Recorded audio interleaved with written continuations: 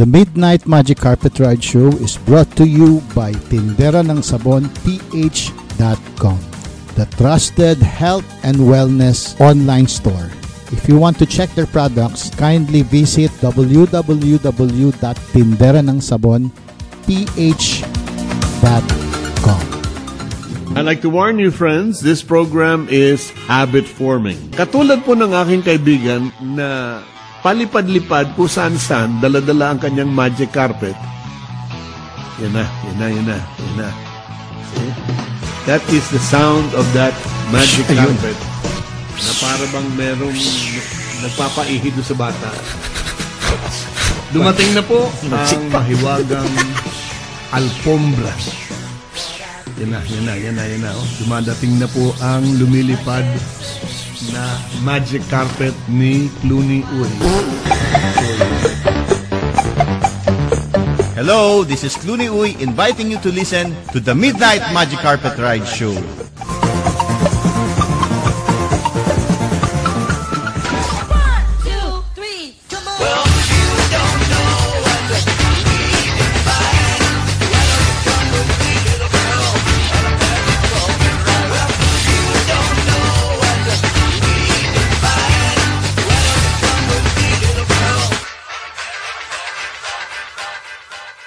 Sa larangan po ng pagbebenta or pag-aalok ng produkto or serbisyo, napaka-effective po ang tinatawag na third-party approach.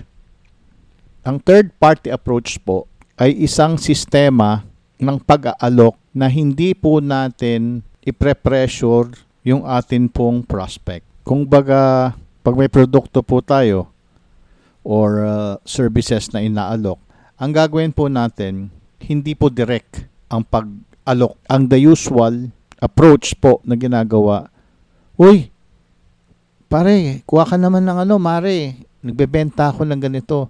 Kaya ito yung aking negosyo. Ito serbisyo namin. Kuha ka naman, ganito ka naman. Usually, ganun ang approach. Yun lang ang alam na approach. Ang tawag po dun ay direct approach. Okay din po yun. No? Pero ang rejection po mas mataas pag puro ganun po yung system na gagamitin natin. Kasi po, babalik po tayo dun sa 3 principles of selling. Yung number 1, people don't want to be sold. Ang mga tao po ayaw na binibentahan sila directly. Number 2, people wants to buy. Kapag may pera yan, ang mga tao, sila po mismo ang pipili. Maghahanap yan at sila ang bibili ng gusto nilang bilhin. And number 3, people buy because of trust. Bibili lang po yan pag nakuha na nila yung tiwala nila. Kaya yung tatlong po, yun ang pinaka-basic po. Ngayon, mag-a-apply po do sa number 1 yung third-party approach. Karamihan po kasi ang ginagawa, diretso lang. Lalo na ngayon, ang ginagawa po ngayon sa online, karamihan ang ginagamit lang na means para magbenta is social media, lalo na po ang Facebook. Ang gagawin po meron po silang produkto or serbisyo, diretso kagad yan, iisa-isahin. Bumili ka naman, may ganito naman, ganyan naman. Knowing na pagbibigyan kasi nga kakilala. Meron naman pong nakikisama. Dahilan kakilala kayo, bibili sa inyo. Okay yun, Pero not lahat na kakilala kayo, it doesn't mean they trust you. Meron po silang ibang preference. Kaya may kasamang pressure yun. So yung resistance, mas malakas. Pwedeng pagbigyan ka sa una, pero sa susunod, hindi na. Yung direct. Yes, magkakaroon po ng resulta yan. Pero yung hinahanap kasi natin yung nasa flow yung suabe na sila mismo ang pipili, sila mismo ang magkakaroon ng choice to buy from you. Hindi yung pinagbigyan ko lang yan Di ba pag nakarating po sa atin yun, yung mga ganun salita, ako kumuha ako kay paring ganito, kumuha ako kay maring ganito kasi naawa ako pinagbigyan ko lang Pag yan po nakarating sa atin, napakasakit nun. No? Para ka nagmamakaawa. para kang nanlilimos, pinagbigyan. Hindi po ganun ang atin pong gustong pamamaraan pagdating po sa negosyo. Kaya po papasok po yung tinatawag na third party approach. Pag third party approach, ang magiging pang-alok po natin ay indirect. Example, meron po tayong produkto o serbisyo na inaalok. Ang gagawin po natin sa atin pong kakilala o kaibigan o na-meet lang o kung sino man sa prospect natin na sana siya ang bumili, siya ang kumuha sa atin, prospect siya ha, is indirect. Hindi po natin siya dediretsuhin. Ang gagawin po natin, third party approach. Pag sinabi pong third party approach, ganito, example. Pre, bro, sis, ate, kuya, ito yung aking negosyo ngayon. Nagpo-produce kami ng ganyan, nagsiservice kami ng ganyan, nagmamanufacture kami ng ganito, gumagawa kami ng ganyan, nagpaparating kami ng ganito, ito yung mga produkto namin. Baka meron kang kakilalang interesado sa ganito o nangangailangan ng ganito, i-refer mo naman ako. Paki-forward naman itong aking website. Paki-forward naman itong aking FB page. Paki-forward naman itong picture. Baka just in case may kakilala ka lang. Pakitanong. Ngayon, ako si prospect, walang pressure. Yun lang pala eh. Pag meron, sasagutin ko dyan. Pag meron, sasabihin ko sa iyo. Tapos, siyempre, papakita mo ngayon na you appreciate. Ay, naku, thank you ah. Ngayon, ako, kunwari yung prospect, since walang pressure, hindi ako binibentahan, ang laki ng possibility na maging interesado ko. Pwede akong magtanong, ano ba yan? Para saan ba to? Ganyan. Tapos yan, sasagot ka na. Na binibigay mo yung mga benefits, advantages ng mga products or services na inaalok mo. Tapos yung prospect, nai-inform sila.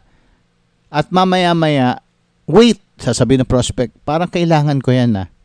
Magkano ba yan? Ayan na. Pag nagsimula na yung ganyan, ang laki na po ng chances na bumili sila sa inyo. And yung prospect, hindi sila inobliga. Wala silang pressure. Wala silang pressure sa kanilang side na naramdaman. Naging relax sila. At ang feeling nila, sila yung nag-decide to buy from you. Kung hindi man, at least aware na sila. At malay mo, meron talaga silang kakilala. Meron po silang kakilala na i-refer naman sa inyo. Kung hindi talaga yon, maikwento lang. Diyan yan nagsisimula sa kwento. Okay? So, yun ang atin pong negosyo sales tip for today. Try the third party approach. Huwag po tayong tira ng tira, diretso ng diretso pag nag-aalok. Kasi kahit gusto nila yan, kahit gusto ng prospect yan, pag may pressure ang dating, lalo na pinipilit, sige na, ganito na, yan, mag-join ka na, magpa-register ka na, bumili ka na. Ayaw po ng atin mga prospect na ganun. People don't want to be sold. Ayaw nila ng binibentahan. At pag may pera yan, sila ang bibili, sila ang pipili. Di po ba? Pagmasdan po natin ang ating mga gamit. Lahat po bang gamit na suot nyo na ngayon, merong nag-alok sa inyo, pinilit sa inyong bumili? Di ba po wala? Karamihan na meron tayo ngayon, kayo pumili. Naghanap kayo ang nagtanong. Pero sasabihin mong itong damit ko, in-offer lang sa akin ng pinsan ko. Kasi ahente siya ng damit. Itong sapatos ko, may nagde-networking na sapatos yung aking kapitbahay. Pinilit sa akin, kaya ako nagkaroon na. Hindi ganun. So, yun po ang ating pagnilay-nilayan ngayon. Lalong-lalo na sa panahon ng social media. Ang labanan po ay online. Lahat po nag-aalok. Alok dito, alok dun. Which is maganda, no? Kasi lumalabas po yung pagka-negosyo thinking ng mga atin pong mga kababayan. No? Isa pa na usong-uso po ngayon yung barter dahil sa pandemic.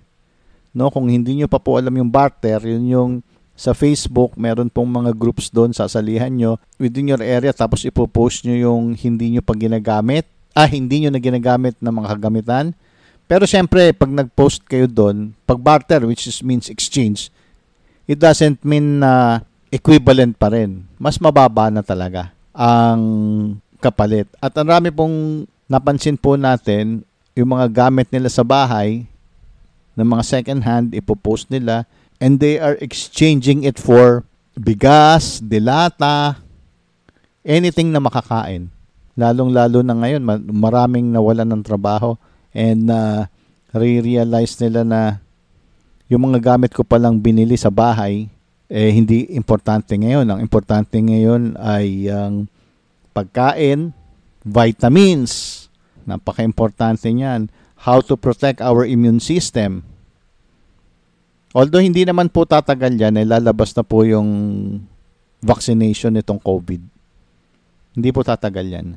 And kaya just hang on, continue praying.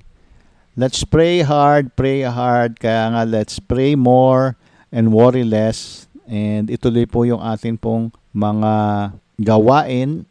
And sige lang, kung meron po tayong mini negosyo, ituloy po natin yan. Pero kung yun nga, kung gusto nyo mas effective po, try the third party approach. Okay? Very good.